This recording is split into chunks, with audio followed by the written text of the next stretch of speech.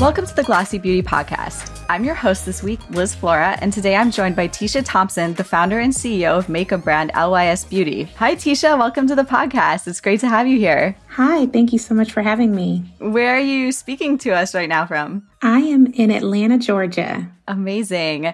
So, Tisha, before LYS launched in 2019, you had a long career in the beauty industry that started with makeup artistry.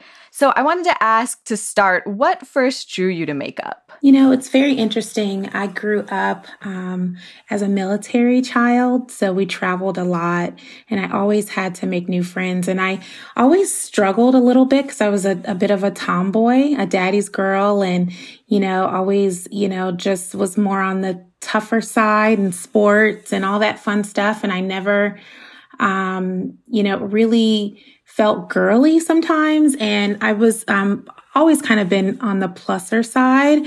And so I just never felt like I fit in. And I just always, had a tough time meeting new friends. And so when I had, just esteem issues and confidence issues, just traveling every 2 to 4 years to different schools in different states or even countries sometimes, because we went abroad too.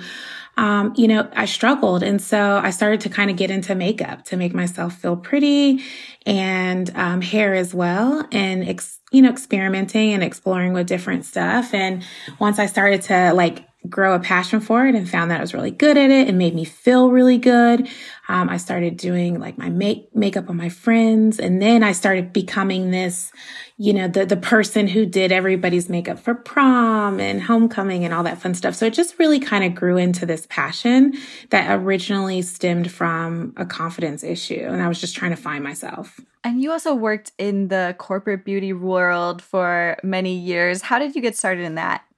It's interesting. So I actually started off in finance, and the reason why, because I mentioned my parents were military parents. They didn't go to college, and no one in my family at this point in time had graduated from college. And so my parents were, really adamant. They wanted me to go to college, and I, expressed I wanted this makeup. I wanted to do makeup. That was what I wanted to do for my life. And, my parents were really firm on, we don't want you to be a starving artist. We really want you to get something that was more definite. And, this was, many years ago. So I don't feel like that artistry job and the way that influencers and all of that have really romanticized makeup artistry today, it just didn't exist then.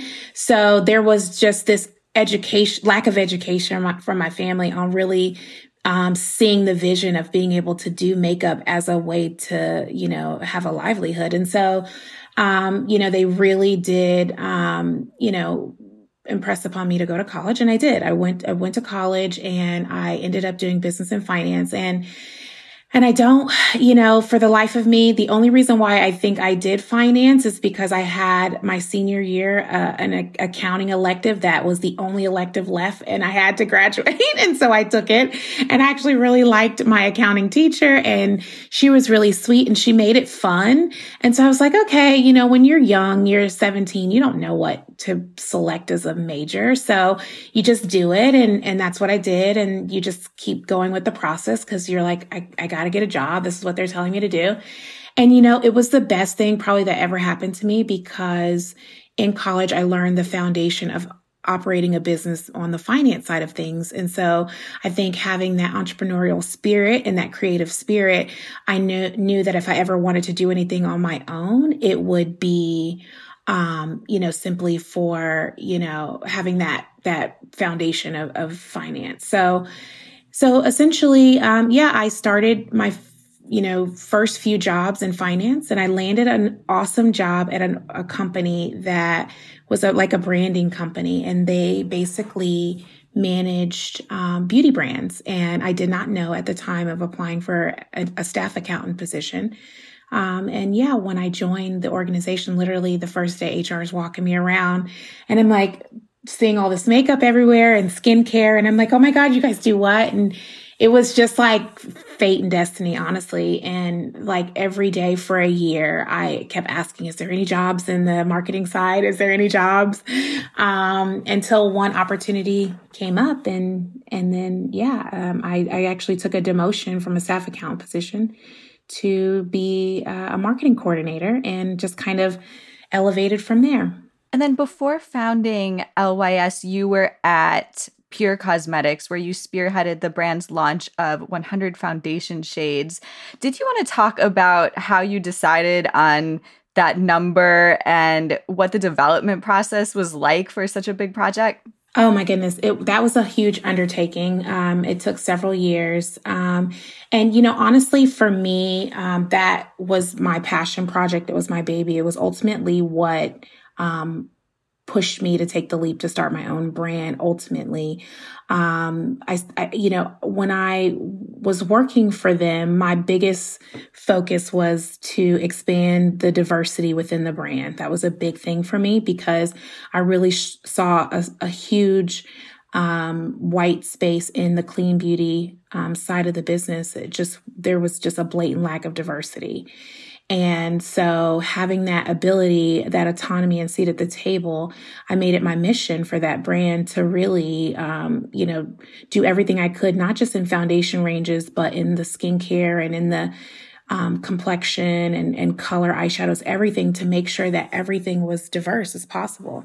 And that's where, that passion set in to really go deeper and really, bringing change to the clean space. And so that project, took several years, and, I came up with it because I really felt like, I'd seen a really bad launch in the industry at the time, and it just frustrated me. I just said, we just have to show people the correct way to launch a foundation, and we need to show that everybody deserves a shade. And I wanted to do something very specific to undertones because I kept seeing in the, woman of color, the deeper skin tone ranges, I kept saying either everything was all red or everything was all gray or everything was all yellow. Like, it was just bad, and I just thought, we need to educate better on undertones because people of color have undertones too, so some people have red undertones, some people have golden undertones and neutral undertones, and they weren't being served accordingly. It was just like, here are 5 or 10 shades and they're all the same undertone. And that's just not how, our skin is. And so there's just a blatant lack of representation. And so the reason why we had to do 100 shades is because we collectively across 5 different categories, light, medium, tan, dark, and deep, incorporated undertones for each category. So your light range had pinks, they had goldens, and they had neutrals, and all the way to your deeps. And so everybody had representation. And that's essentially where we landed with the 100 shades, just because the only way to do that and do it well and give everyone a shade, it pretty much ended up landing that way. Yeah, thinking back on that time period, you think about how Fenty Beauty set this standard with 40 shades. Do you think a lot of brands felt like they had to rush to catch up to that? And did they put enough effort into it? Or what do you think of that time period? I always think back about that because when they launched the 40 shades, there were several brands that already had that amount of shades out. You had Makeup Forever, you had Lancome, you had MAC Cosmetics. I mean, there were a lot of brands that had a large shade range. So I think what Fenty did well, they weren't the first, but what they did well is they did a great job marketing it in an extremely credible way. You had somebody like Rihanna who has massive fanfare and appeal across so many generations and ethnicities that really collectively allowed them to tell a message of inclusivity. And I think what the other brands may have not done as well is market accordingly. They just maybe had something, but they didn't really share that they were inclusive. It just wasn't a part of their DNA. And she made it the initial, marketing it was a part of her message. And I think that she did a fantastic job doing that. And what that did was it opened the eyes of all of those other brands that already had offerings to either improve them, because I do think she did a great job, if they had the shades and they just weren't the right shades in the right way, or they weren't talking about it, and it gave them an opportunity to say, hey, we also offer this as well. So, I think Fenty's been a phenomenal, especially with Rihanna being a woman of color, especially for a Black-owned brand to come in. There's just this innate instant credibility, right? You're a Black woman coming in, launching all these shades that now represent Black women. There's just an initial instant credibility that all Black women are going to give her out of the gate, that they may not necessarily have known a brand like Clinique may have already had a shade. They just don't know because they weren't initially marketed to or being represented in that strategy, if that makes sense. Yeah. And when did you first start thinking of launching your own brand? Did you have a specific light bulb moment? It was probably around the timing of developing the 100 shades. During that process, I really felt like I can do this. Like I knew I always was kind of destined to do more. I didn't know what that really was.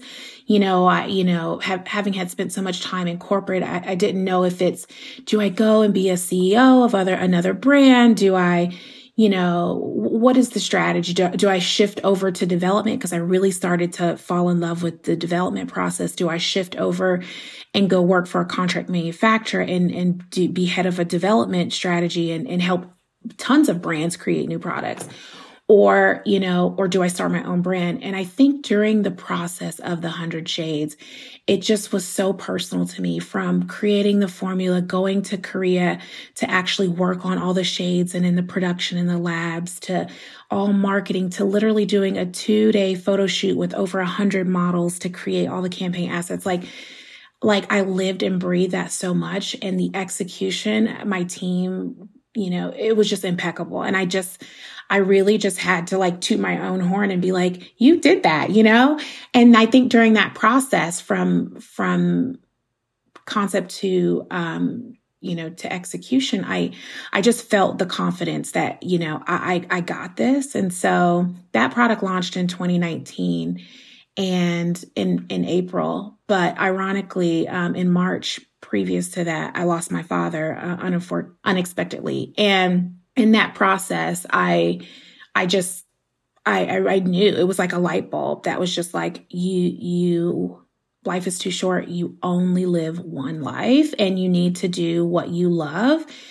And my dad had embraced and loved so much about my job. I mean, we talked all the time about my career and all the things and all my travels, because I traveled all the time. And it's like, where are you going now? And all this fun stuff. And so I think it was just, for me, it was this kind of a way for me to live this legacy of him and keep it going. And so now not only did I have the confidence and I knew that I could do it, but now I had this fire burning in me because now I lost something so dear to me. And then now I had the financial resources because I was able to take some of my inheritance and use it towards, funding. And so it was just, all the boxes were checked, and there was just, for me, no reason not to do it, other than complacency, which has zero. I have a zero bone of complacency in my body. And so for me, it was like the grit and the grind. I'm going to go and do it. And so, I quit a job that was, just a very awesome job, very comfortable, stable, and to do again what I did early on in my career, take a step back and be a starving founder now instead of a starving artist. But really, an opportunity to now believe in myself yet again. And sometimes you have to take a step back to go forward. And it's been the best decision I've ever made in my entire career. And you launched in 2019, and then obviously in 2020, the pandemic hit. What was it like running a new brand during the pandemic? So actually, I did not launch until 2021, actually. 2020 was my development year. So that's where I actually, after I stepped away, that's where I took that year and actually, just did everything to start the brand. So that was, a lot of people thought I was crazy because during the pandemic, you're quitting your job and you're starting a new brand, a makeup brand at that, when we all wear masks. But, it was an interesting time. And for me, I felt like it was still just another motivating factor to just continue to push through. And again, the pandemic, I think, showed a lot of people that, all of the things that are so important to you, right? And the things that are near and dear to you, you should really leverage those things and make them a big part of your life. And the whole rat race that, so many of us were kind of stuck in, makes you step back and say, okay, what's important to me and what are the things I want to do? And I think so many people really were able to iron those things out in that year, and really, have some self-reflection. So that was a great year for me in that regard. Obviously, it was a crazy time from a civil perspective for the country. And, I think timing worked really well because, being a Black-owned brand launching still in the heart of the pandemic, early 2021, I just think that there was a huge appetite for Black-owned businesses. And I think that the conversation of diversity and inclusion and equity amongst all was just so strong at that time. And I think that we really sparked some excitement and interest from a lot of consumers and also Sephora as well, which is where we are exclusively, simply because I think we came at such a great time. Yeah. And then in terms of choosing which products to launch first, how did you think about which products to go into first? Were you always thinking about foundation from your experience with PÜR Cosmetics, or what was your thought process on that? Totally. I mean, I would say complexion is my strength in terms of development, and I know it's one of those important, kind of base or foundation, foundation or foundational elements to a makeup look is your base. And so I just knew that would be definitely my first SKU that I would focus on because it's just what I'm the strongest at. I definitely went back and forth because financially it is the most challenging product to carry as a beauty brand. It's very expensive. It's hard to do. And so a lot of brands don't usually start with a foundation. Typically not many indies do. I wanted to take that challenge on just because I had done almost 20 complexion products in my career. And so it's just what I was good at. I'm really glad I did do that because, out of probably 200, close to 200 products I've developed in my entire career, I've never won an Allure Best of Beauty. And my first product with the brand, we won an Allure Best of Beauty. So definitely a good decision there. And what do you think of the concept of hero products? Do you consider any product to be your hero product? The foundation is definitely our number one seller. It's our hero. We've gotten the most press between the foundation and the cream blush. Those are our two most popular products, as well as our top two sellers for the brand. So I always tell people if they ask, what should I start with? I would definitely recommend the foundation or the blush. I think it's tough for people to try to start for the first time. You've never heard of a brand with the foundation because when you're a digital brand, people don't really know how to find their shade online. So we've done a lot of things to really help ensure that people can be able to start with the brand with the foundation and have that confidence that they'll find their right shade with shade finders on our website and different guides and tools. And then we recently just launched a sampling campaign where we give 2 free samples to the customer. They just pay for the shipping, and it gives them an opportunity to try the product for a week to see if they like it and if it's the right shade match, and then they can go back and buy the full size. What are your thoughts on online versus in-store for shade matching? It's tough. It is tough. But I think we're getting better. I think what's awesome is consumers are getting more excited and interested in discovery online compared to going in store. And I think the pandemic really helped push that along in a material way, because I think you have that confidence of knowing, brands that specialize in those areas can offer the tools that can at least get you in the ballpark of the right shade. So I think that it's definitely growing on people so much easier to attempt and try. Do I think going in store is, still, the best option? Sure, because you physically can touch it. It's right there. But I mean, I've had so many times where I've bought something in store because the lighting is different, or, they have, different lights in store, or the area of the store I was in, it looked good. And then I get home or I go in natural light and it's not a right match. So going in store isn't a perfect solution either. So I think that it's just a matter of being able to use the tools, communicate with the brand in the most effective way. I mean, we have customers send us pictures. They DM us, we're very hands-on with helping guide our consumer to find their right shade. And I think that it's definitely something that I hope technology will continue to advance more toward in the future as well. But I think that I think we're on the right track in terms of being able to support D2C brands like us that only have online, selling for the foundation. And when you launched in Sephora in September 2021, you were categorized as clean at Sephora. So when you were working on the formulations, did you have Sephora's clean standard in mind, or how did you define clean? Absolutely. I think that there are several leaders in terms of retailers that have established some sort of a baseline for clean. Credo's done a really good job. Sephora's done an amazing job. And I think Ulta's recently come in with their conscious beauty program. And I think for us, we wanted to definitely meet those standards at a minimum.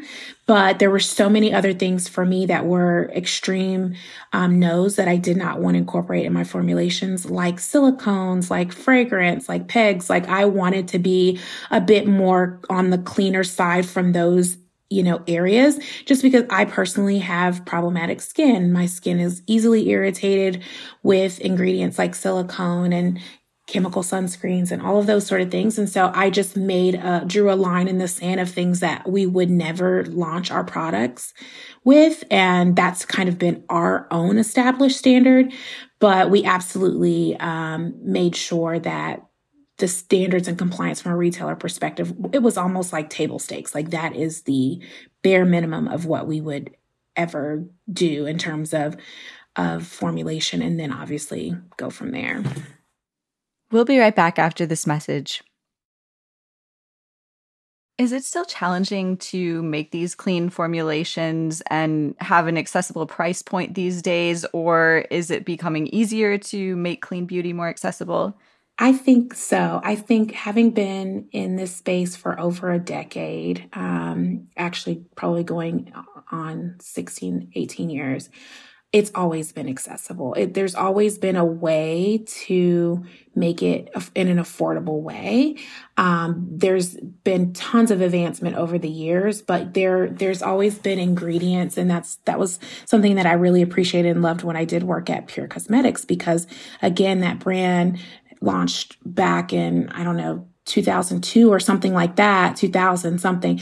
And they've always had clean standards. So, and they're pretty affordable price point brand, already as it is. So I think definitely, and the technology continues to get better. And I think that there's, so many amazing, ways to be able to do it in an accessible way. And for me, that was a big requirement in the brand is, my mission was to diversify clean. And I didn't want to just do it from a shade range perspective. I really wanted to make it more accessible. I mean, the average foundation in clean was between $35 and $40. And I was like, why? Why does it have to be so expensive? And so, I wanted to kind of break down those barriers and really say that, you don't have to compromise. You can have clean. It doesn't have to break your wallet. and you can find it in the shades that work for you that have great ingredients in it. And so, it's not, I wouldn't say anything that we do is super easy, but it's definitely achievable for sure.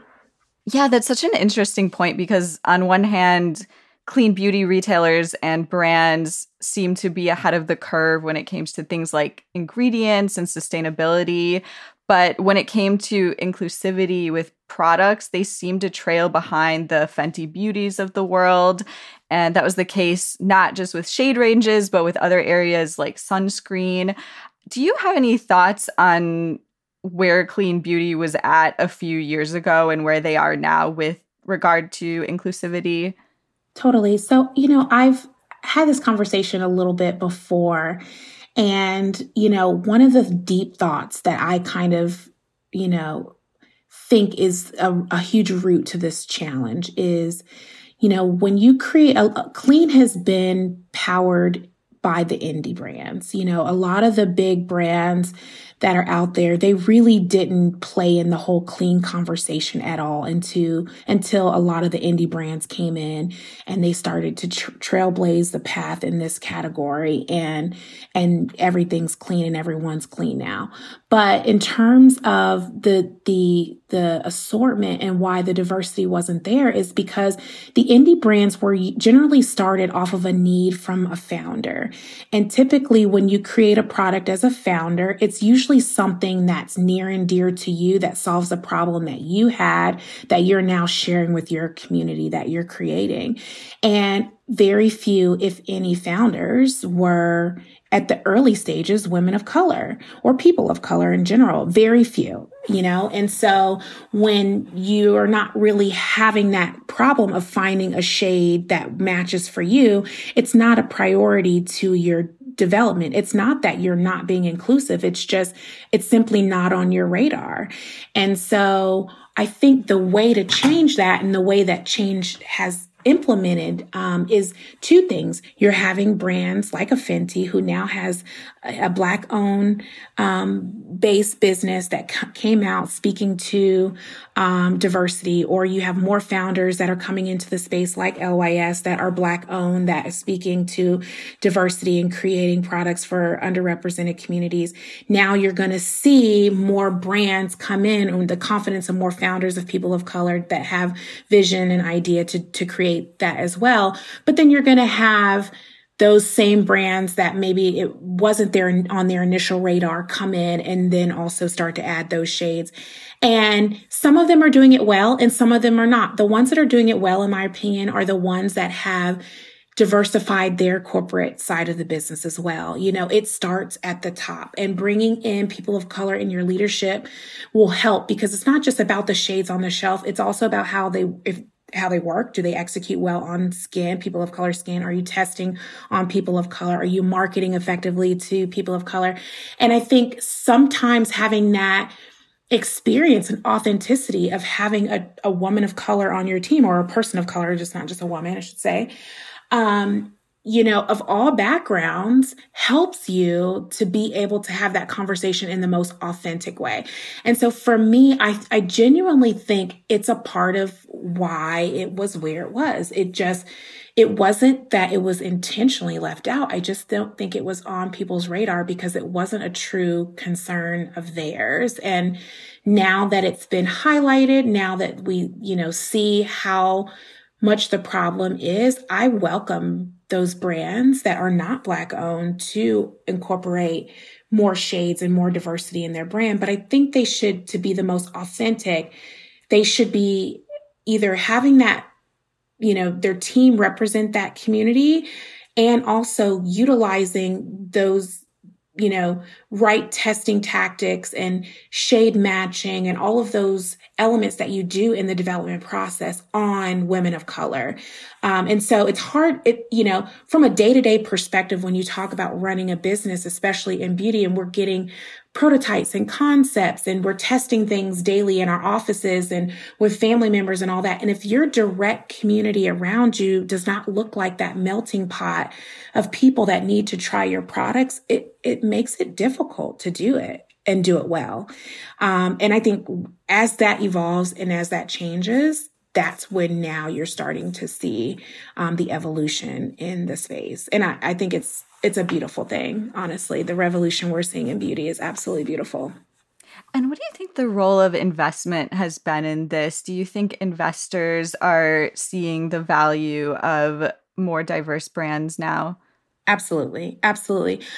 And I don't know why now, other than that, again, it's been elevated more because I do think that the spend has always been there. I think that you've always seen women of color, buying a lot of beauty, the Hispanic community buying beauty. I don't know why the level of excitement to invest now over in the past, but I think it's great that we're moving forward. I think it's great that, people of color are being given that opportunity to build equity and build wealth and really be able to have a seat at the table within the overall beauty community.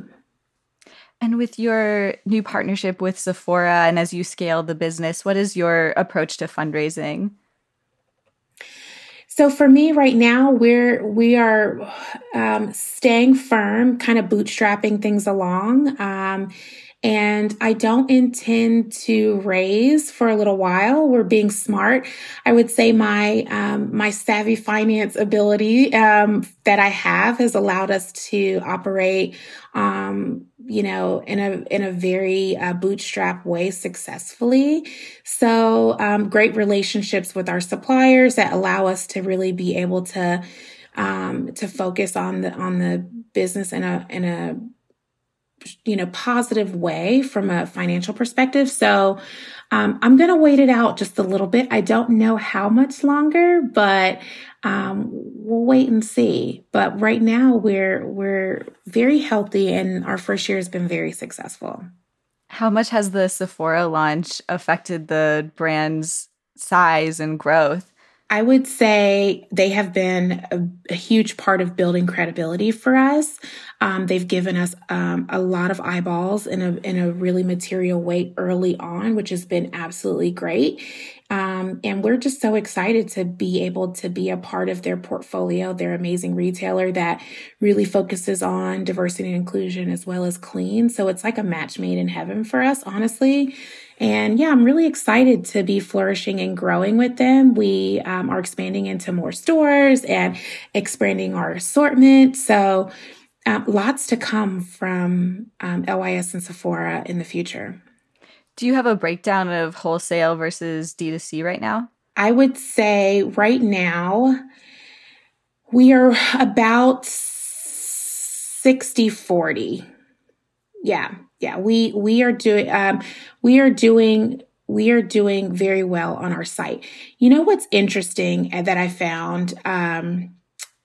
What I have found is communicating with your audience and going to them directly has been a strong powerhouse for us, and offering items that we don't sell at Sephora have been really strong for us. So we have a nice assortment of products that you can't find at Sephora that also help us build our community as well. That number is, now that we're in store, is definitely changing significantly. So, in a healthy way, I would say that, 70-30 or 80-20 is probably where we'd like to settle in now that we're going to be in stores. And so we have much more visibility and way more placement within Sephora versus just being online only. Okay, so 60-40 would be 60 wholesale? Yes. Okay, got it. Speaking of your audience, how would you define your target customer? Our target customer, so I would say she or he, it's a toss-up from an age perspective because we do we focus on the millennial. We do have a large Gen X community as well as a Gen Z. So we kind of have that overlap. But I would say the heartbeat would be the millennial. I'm personally a millennial, and I know that I kind of function and operate from a marketing perspective a lot toward the millennial consumer. And so I think that's been a little bit of why. We do a lot on social media, and we don't do so much traditional outside of PR as of yet, but we're starting to do more traditional other forms of marketing like email, and, we're shifting a little bit more to SMS, but it hasn't really been our heartbeat. Like, social media has been a strong piece of our success. And so that's where I think that millennial consumer really has gravitated to the brand. So, but yeah, someone who's really wants to be seen, kind of all about loving themselves, confidence is really important to this person, and really, having that self-esteem to kind of live in your own light. Is a big piece of the consumer that we have follow our brand. What are your top online platforms right now? I would say definitely Instagram, TikTok. We have over almost 300 videos on YouTube for the brand. So a lot of YouTubers are really, loving the brand as well. So definitely those are kind of the key heartbeat ones. Facebook, of course, we do digital advertising on Facebook. So yeah, that's kind of where we are today. That's pretty much the most of where everybody is, honestly. So TikTok's important for the millennial audience as well as the Gen Z. I think Gen Z for sure is like has taken it over, but I think millennials have come in like we always do. And we're like, hey, just want to let you know we're here. And so now it's like, I look and I see so many videos that are like, cooking and DIY and just all this dance videos. And now you're seeing a lot of Gen X come in. I think TikTok has turned into a family platform, to be honest with you. I think everyone generationally or in the home is fixated on TikTok. It's this phenomenon. We're all addicted now. Totally. And how do you choose the influencers you work with? So, we mix it up. I have, a long history in the industry, so I know a lot of influencers, and so a lot of it is relationship. But also we really focus on the micro influencer as well. So we like to see all of the influencers up and coming. My team hosts PR searches on our social, and so we look to find the hot up and coming influencers that want to join our PR list, and we make selections and find them that way. We scrub YouTube, people who are tagging us. We're very hands-on in terms of finding those influencers that have passion for us and the brand, and we love that. And if they reach out to us, that hands down is amazing, and we like to respond to everybody who is interested in working with us. What kind of influencer content gets the most traction these days in terms of type of content or size of influencer or platform? I would say Reels work really well. And so from an influencer content, I think that is what we see performing right now the best. Any sort of tutorial or application video is working really well. And then trendy, sounds where you have, demoing or displaying the product works really well for us as well. Do you feel like Reels is taking on kind of a separate identity compared to TikTok? I think that Reels to me, I find it to be very similar. I think it's two reasons. One, I think a lot of people just share their same content from TikTok over to Reels and vice versa. So there's a lot of duplicative content, in my opinion, happening on TikTok and Reels. I do think that I find Reels to be a little bit more, what's the word? Like curated, I guess. They just don't seem as raw as a video on TikTok. They're just prettier. They're a little bit more finessed and put together. And so I think that for people who like aesthetically pleasing things or are looking for things in an aesthetically pleasing way, but enjoyed that breaking up the monotony of looking at a traditional feed on Instagram, I think they appreciate Reels. But I think if you just want comedic relief, you just want to be entertained, you want a little chuckle, you're trying to see what's going on, you're over at TikTok. It's just a different vibe. I don't know how to explain it. Yeah. And then in terms of aesthetics, how did you approach the aesthetics of your brand with your audience in mind? I had like an internal kind of joke about me for all the suppliers. They always knew me as I have a filet mignon, like love and passion and want for everything, but I have a cheeseburger budget. And that's just what I'm known for. I like girly things. I like all things pretty.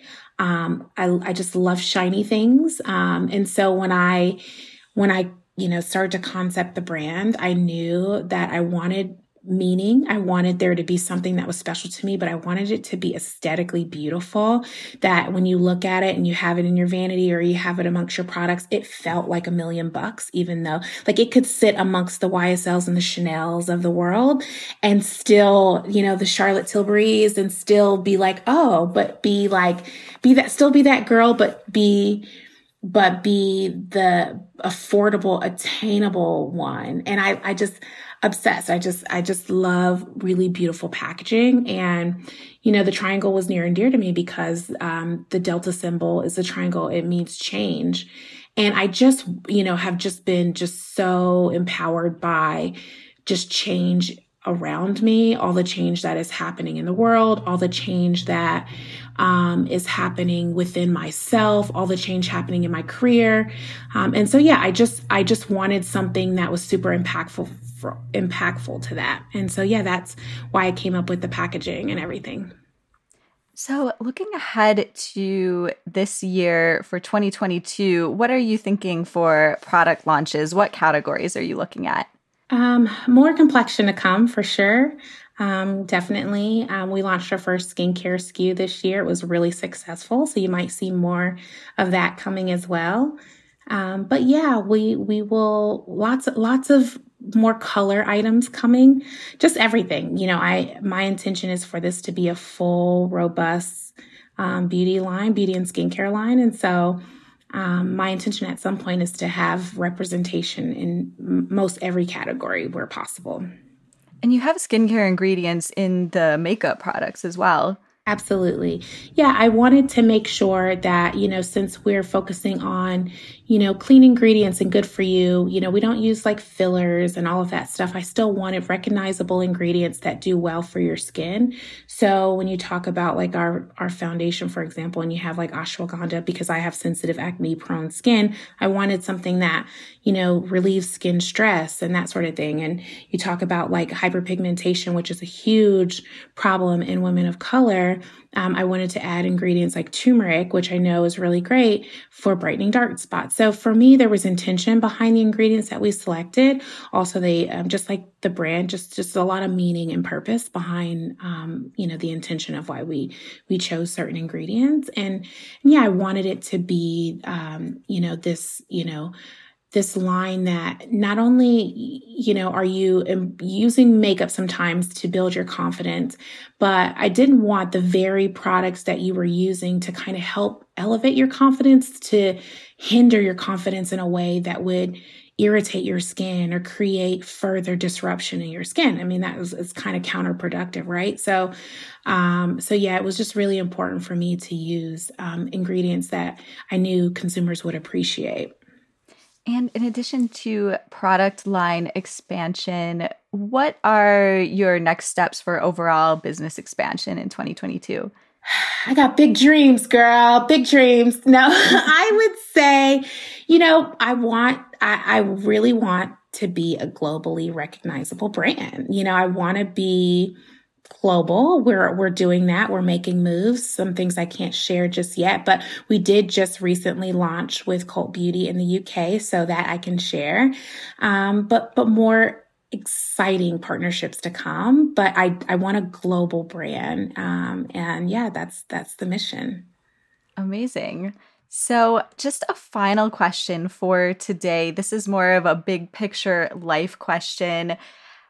You're someone who followed your passion and went from finance to a creative role to founding your own brand. So for listeners out there who might feel stuck in their career or might feel uninspired, what would your advice to them be? I would definitely say, figure out what you want to do, really have a plan and a strategy in place. If what you're doing currently has anything from that can funnel into what you want to go and start from your own career, for example, with me being in the corporate side of beauty and then wanting to start my own brand, be a sponge, absorb everything that you possibly can absorb. Use it as like a boot camp to really be able to go and start your own business. And if it's not in the same vertical of what you're going to start, find those similarities within the organization that you're in that you can, again, be a sponge and learn more. Find a mentor within your organization or a mentor within the vertical you're trying to get into and learn as much as you can from them. There's so many tools and resources out there that I would highly recommend you go into it as educated as you possibly can be. Even though I felt like I had over almost 2 decades of learning in this, it is the hardest thing ever. There's so many things that you run against that you don't know. I'd always had a boss, right? I'd always had somebody else who managed some of the things that I'd never touched because it's their company. And now that it's my company, I'm seeing every nuance from legal, financially, distribution ins and outs, things that maybe I never, would have seen, contracts, there's just so much, that goes into it. And can be within many verticals. And so take that opportunity to kind of be that sponge and, understand what you're getting yourself into so you can go into it in the most impactful way. And just remember, this is a big piece of advice. You can do it all, but you can't do it all at once. And being an entrepreneur there's a huge struggle with work-life balance. A lot of people want to be an entrepreneur because they want time. They want flexibility. But when you're the boss and you're running the company, you actually in the beginning probably have less time and less flexibility. And so sometimes just, remember the crawl, walk, run process of everything in life. Small steps make, big leaps eventually. Don't feel like you have to take on the world right at the onset of starting a company. That's my advice and just go for it because honestly, like I said from the start, you only have one life to live. And I really, truly think, you can always go back to what you were doing if it doesn't work out. Tisha, thank you so much for being here today. And we look forward to seeing everything in store for LYS Beauty in the coming year. Thank you so much. I appreciate it. Thanks for tuning into the Glossy Beauty Podcast. Our theme music is by Otis McDonald. Please don't forget to rate and review us on Apple Podcasts or wherever you're listening. See you next week.